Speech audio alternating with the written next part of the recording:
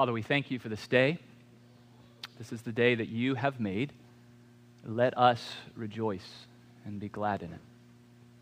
And we pray this morning that you would feed us with your word and your sacrament, that we might be encouraged and strengthened to go into this week, to go into this world in the power of your Spirit. We pray in Jesus' name. Amen.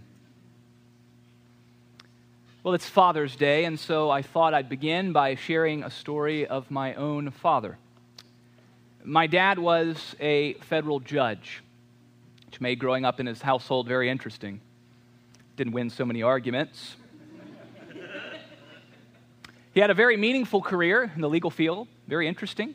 Lots of fascinating cases that he got to hear. But occasionally he got to perform other duties. As a judge, he was legally allowed to marry a couple, which he did from time to time, a rare place where his career and mine actually overlapped.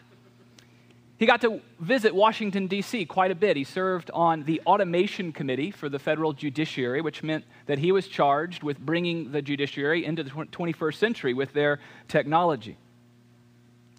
But one of my dad's favorite duties was presiding at a naturalization service, where he got to administer the oath of allegiance to people who were becoming citizens of the United States. I think it was a great honor for him to do this. My dad loved this country, and I think he enjoyed sharing its blessings and its benefits with those who had gone through that process to become a citizen. Last week, we looked at Paul's letter to the Romans, chapter 5, and we considered in quite some length this idea of justification by faith. Well, I want to suggest that justification by faith is our legal, our spiritual naturalization, because through it, we become legal citizens of God's kingdom. And as those citizens, we get to enjoy all of the incredible blessings of the kingdom. Romans 5, verse 1, Paul references that little phrase, justification by faith. But by doing so, he's looking back on 4 chapters of what he's been talking about. He begins his letter in chapters 1 and 2 by establishing the need for justification. He tells us that we have all fallen short of the glory of God. Jew or Gentile, it does not matter. We're all in the same boat. We are not right with God. And nothing that we do by our own efforts could make us right with God. No matter how good we are not good enough. And then Paul moves into chapters 3 and 4, where he reveals the great news of what God has done. Through Christ, specifically his work on the cross, God has made a way for guilty sinners to be made right with him. Not by being good, not by working hard at it, simply through faith, through trusting in the promises of God, in what Christ has done for us. This is justification by faith. It's how we're made right with God. It's how we begin a relationship with him. It's how we are made citizens of his kingdom. Through this justification, we have been naturalized. Once we were aliens and enemies, cut off. Now we are legal citizens. We belong, and this belonging carries with it incredible blessings and privileges. And so this morning, I want to consider 3 of those that Paul mentions in the opening verses of Romans 5. If you have your Bibles, go ahead and turn there. Well, the first blessing that he mentions is peace with God. Verse 1, therefore, since we have been justified by faith, we have peace with God through our Lord Jesus Christ. I don't know how you experience that when you read that, but for me, it's a deep exhaling. In a world full of conflict and strife, externally, internally, we finally get to let it out because we have this peace with God.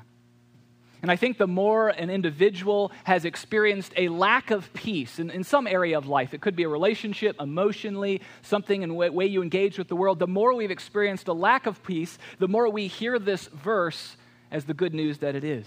We have peace with God. Paul does not say we will have peace with God, but we have it now. We possess it presently. Right now, we can enjoy the blessing that it is. Well, what is peace with God. We're accustomed to thinking about peace as inner tranquility. But the Bible usually defines peace relationally, not so much as an inner feeling. It goes back to the Hebrew word for peace, which is shalom.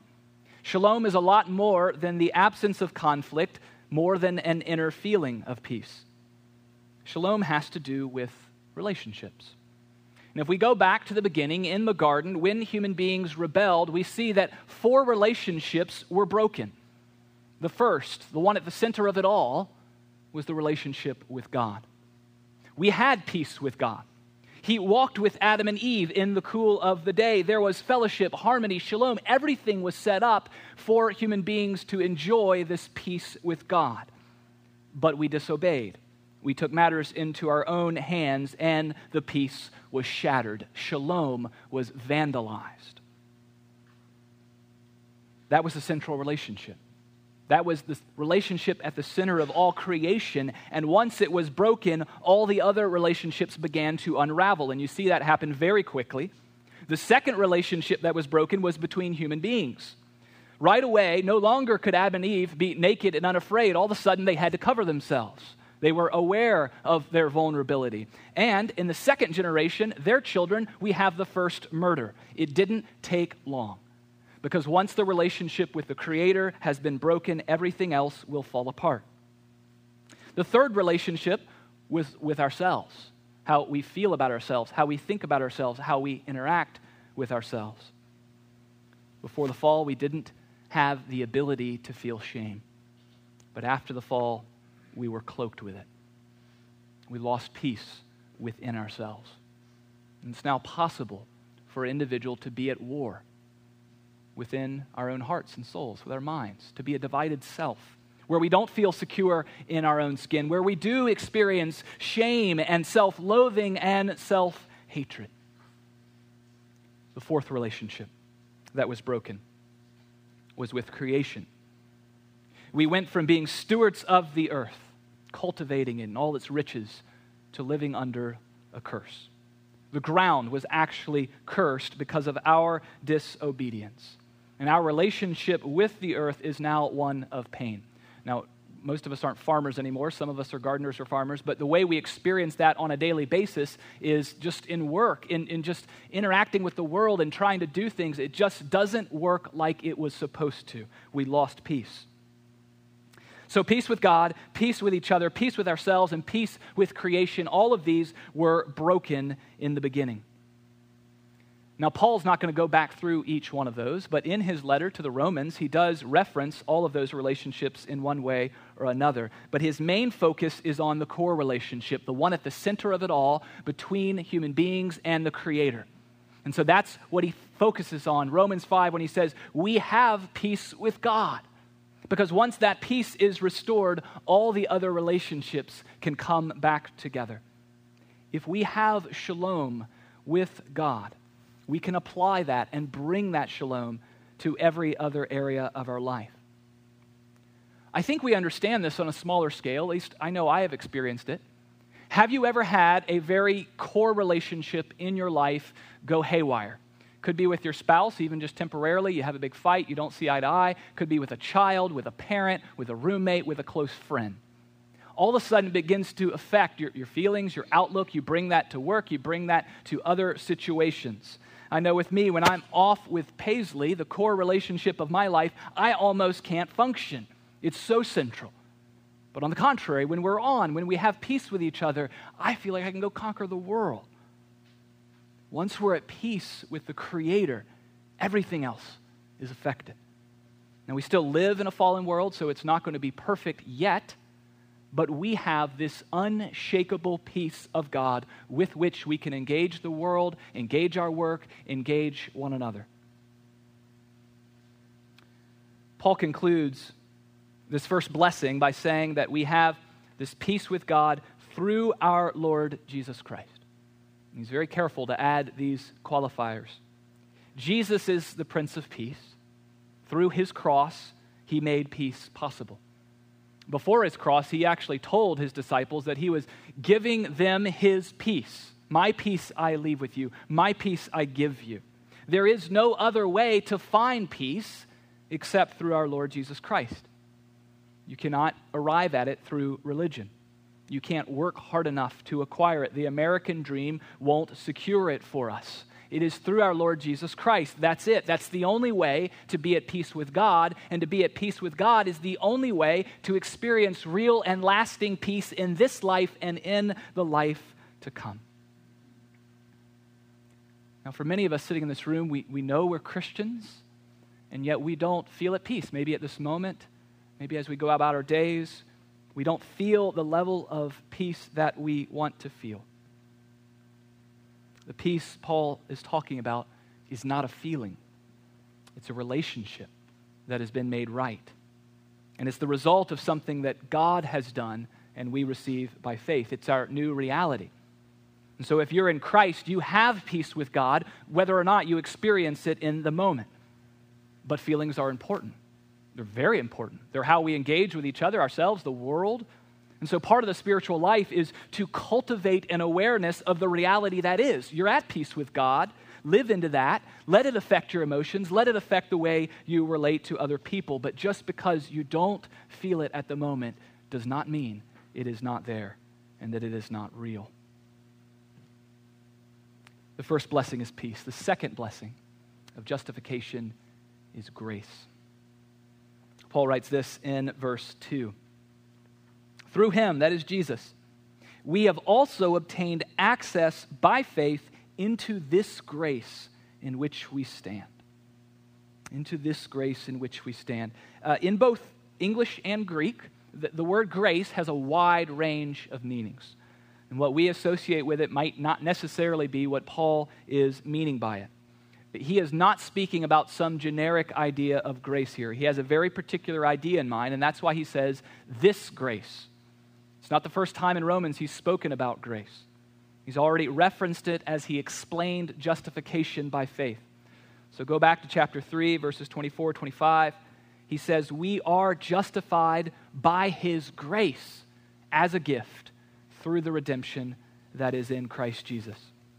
He goes on in chapter 4, just to help us understand grace, and he's contrasting grace with debt. Debt is something that we're owed.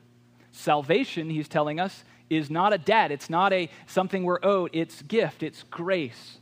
If our focus is on getting what we deserved, what's coming to us, we don't end up with salvation. We end up with the wrath of God and the just condemnation of sin. So this grace that Paul is talking about is this free gift. What God has done, justification by faith. It's being made right with God through Jesus' work on the cross, not through our own efforts.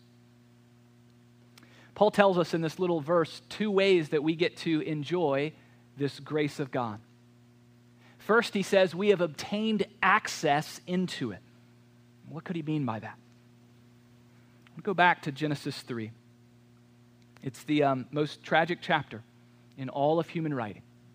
And the last thing we read in that chapter is that God drove out the man from the garden, the place of fellowship, that place of shalom. And then not only did he drive him out, he placed a cherubim with a flaming sword to do what? Block access. You can't come back into this place. You can't get back in. You're not allowed. You can't get to the tree of life again. And then we come and Paul says, you have access. You've obtained access. You can come back in. You can get back into the place of grace and favor with God. You were banished. You've been restored. That's access. The other thing Paul tells us is that we stand in that grace. We've obtained access into it, in which we stand.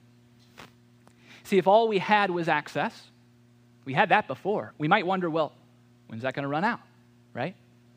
You can get a ticket to go to a place, amusement park for a day, but it's only a day, right? You can enjoy access for a time, but then you got to get out when it closes. And so maybe we might be left thinking, well, I can get into the favor and the grace of God for a time, but then I have to leave. My access will end. The sword will come back down. Will that happen?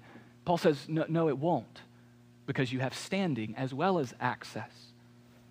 It's a new position that's been given to you. You can't lose it.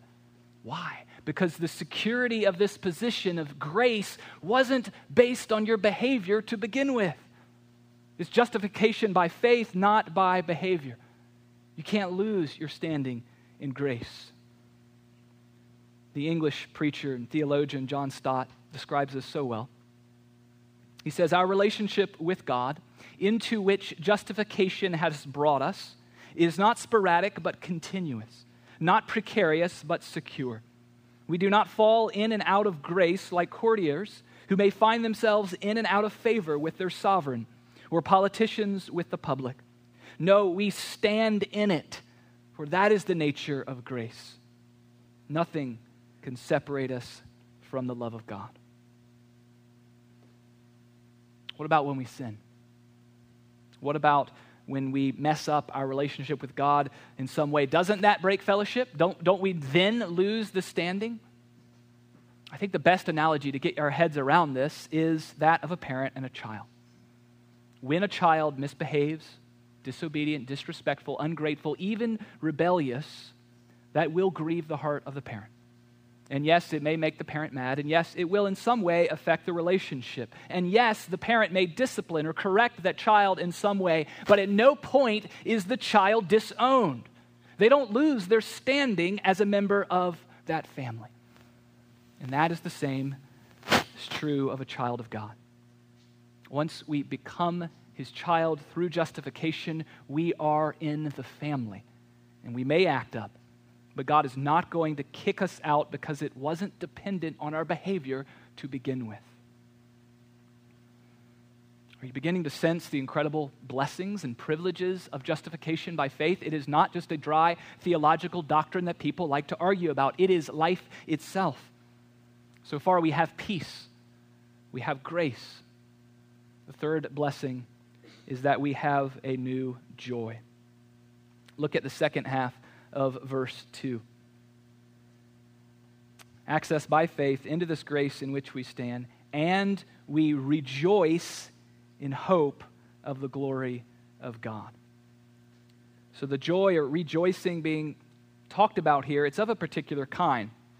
It's helpful to note that a more accurate translation of the word rejoice is to boast. And some of your translations might say that. We boast in the hope of the glory of God. Now, I think we can still use the word rejoice, which the ESV does, but we need to understand that it's a rejoicing, a joy, a happiness that comes up because of a particular accomplishment. Something that has happened that we can take pride in, that we can feel good about, that gives us a certain type of joy. We experience this in little ways all the time. Friday morning, I mowed my lawn. It needed to be mowed. And it's hot and sweaty. It's a lot of work, but I enjoyed it. Why? Because it was a sense of accomplishment. And I could actually see if I did something and it feels good, and you feel good about your house and your lawn after that. Sometimes we rejoice at our children's accomplishments. Now, we poke fun at the people who put the bumper sticker on their car that says, my child made honor roll at such and such elementary school. There's certainly a way in which parents can overdo it in bragging about and always getting our identity from our children. But there's a very appropriate kind of joy, is there not?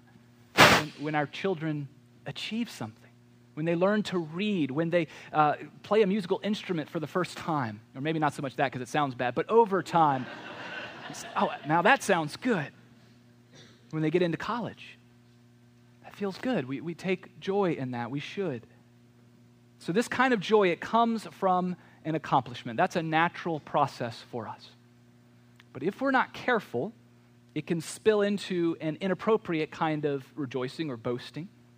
Because when it comes to spiritual things and salvation, Paul is vehemently opposed to any boasting in our accomplishments. Why? Why can't we boast in spiritual things? Why can't we boast in, hey, I've gotten really good at being good? Why can't I take a little bit of pride in how well I keep the rules? Why can't I rejoice in my committed involvement in the local church? They're good things, right? They make me feel good about myself. And the reason Paul tells us is that when it comes to salvation, our spiritual accomplishments profit us nothing. They don't add one thing to salvation. Your good works can't save you. They can't get you into the right relationship with God. Furthermore, your good works, if they don't come from the grace of Christ, from the inspiration of the Spirit, from the fruit of faith, they're not even good. And so we have no reason to boast in our spiritual accomplishments. They don't save us.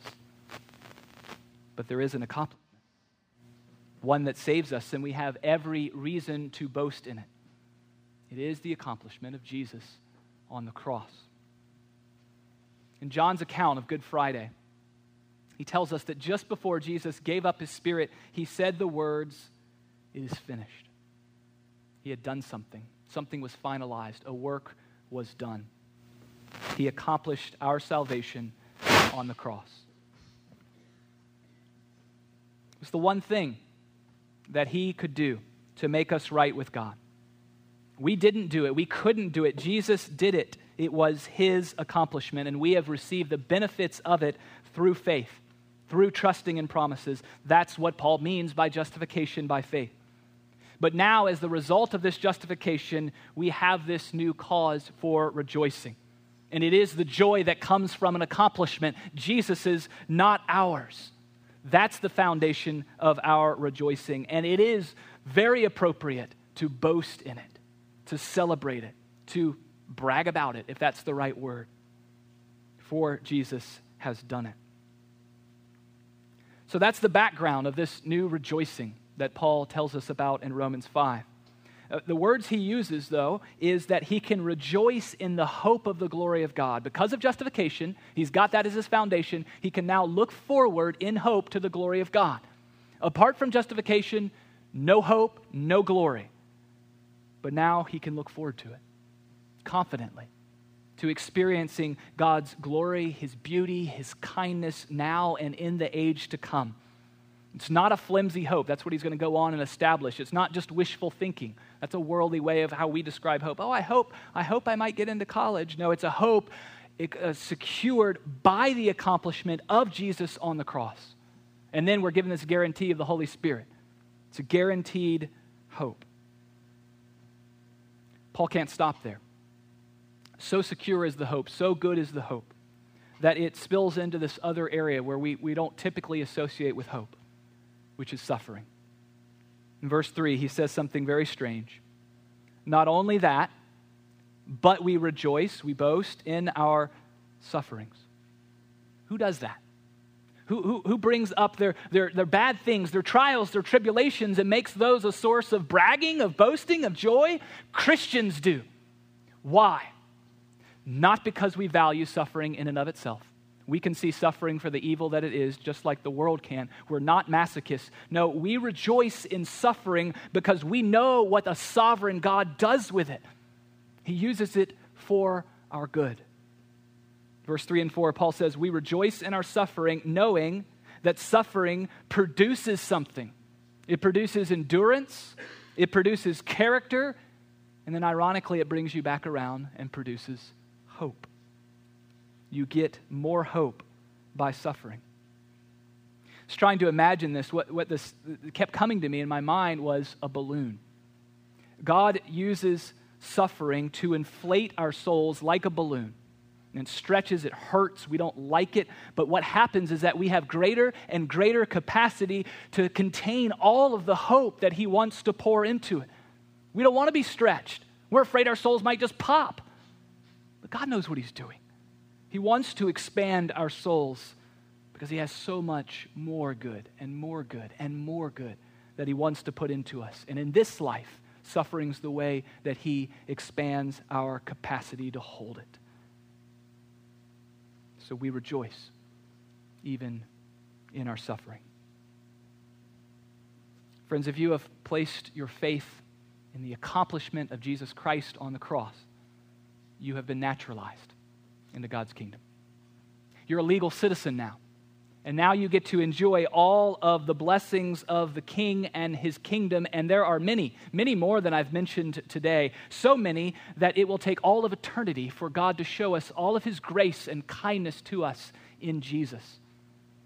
But Paul has told us about three very beautiful ones that we get to enjoy now and forever.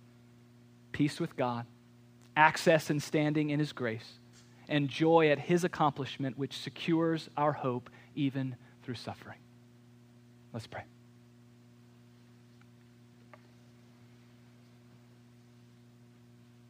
Lord, we thank you for what you have done for us.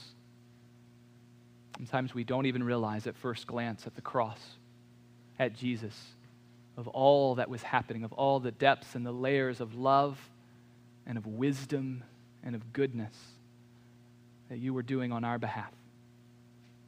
Father, I pray this morning for those of us for whom this idea has grown a little stale, that you would make it alive, that you would inspire our worship, that you would bring us to tears at your love. For those of us who do not know this love of a Father, who do not know what it means to be part of your kingdom, that you would open eyes this morning by the power and working of your Holy Spirit. We love you, Lord. We thank you for all of these blessings and benefits. And we pray these things in Jesus' name. Amen.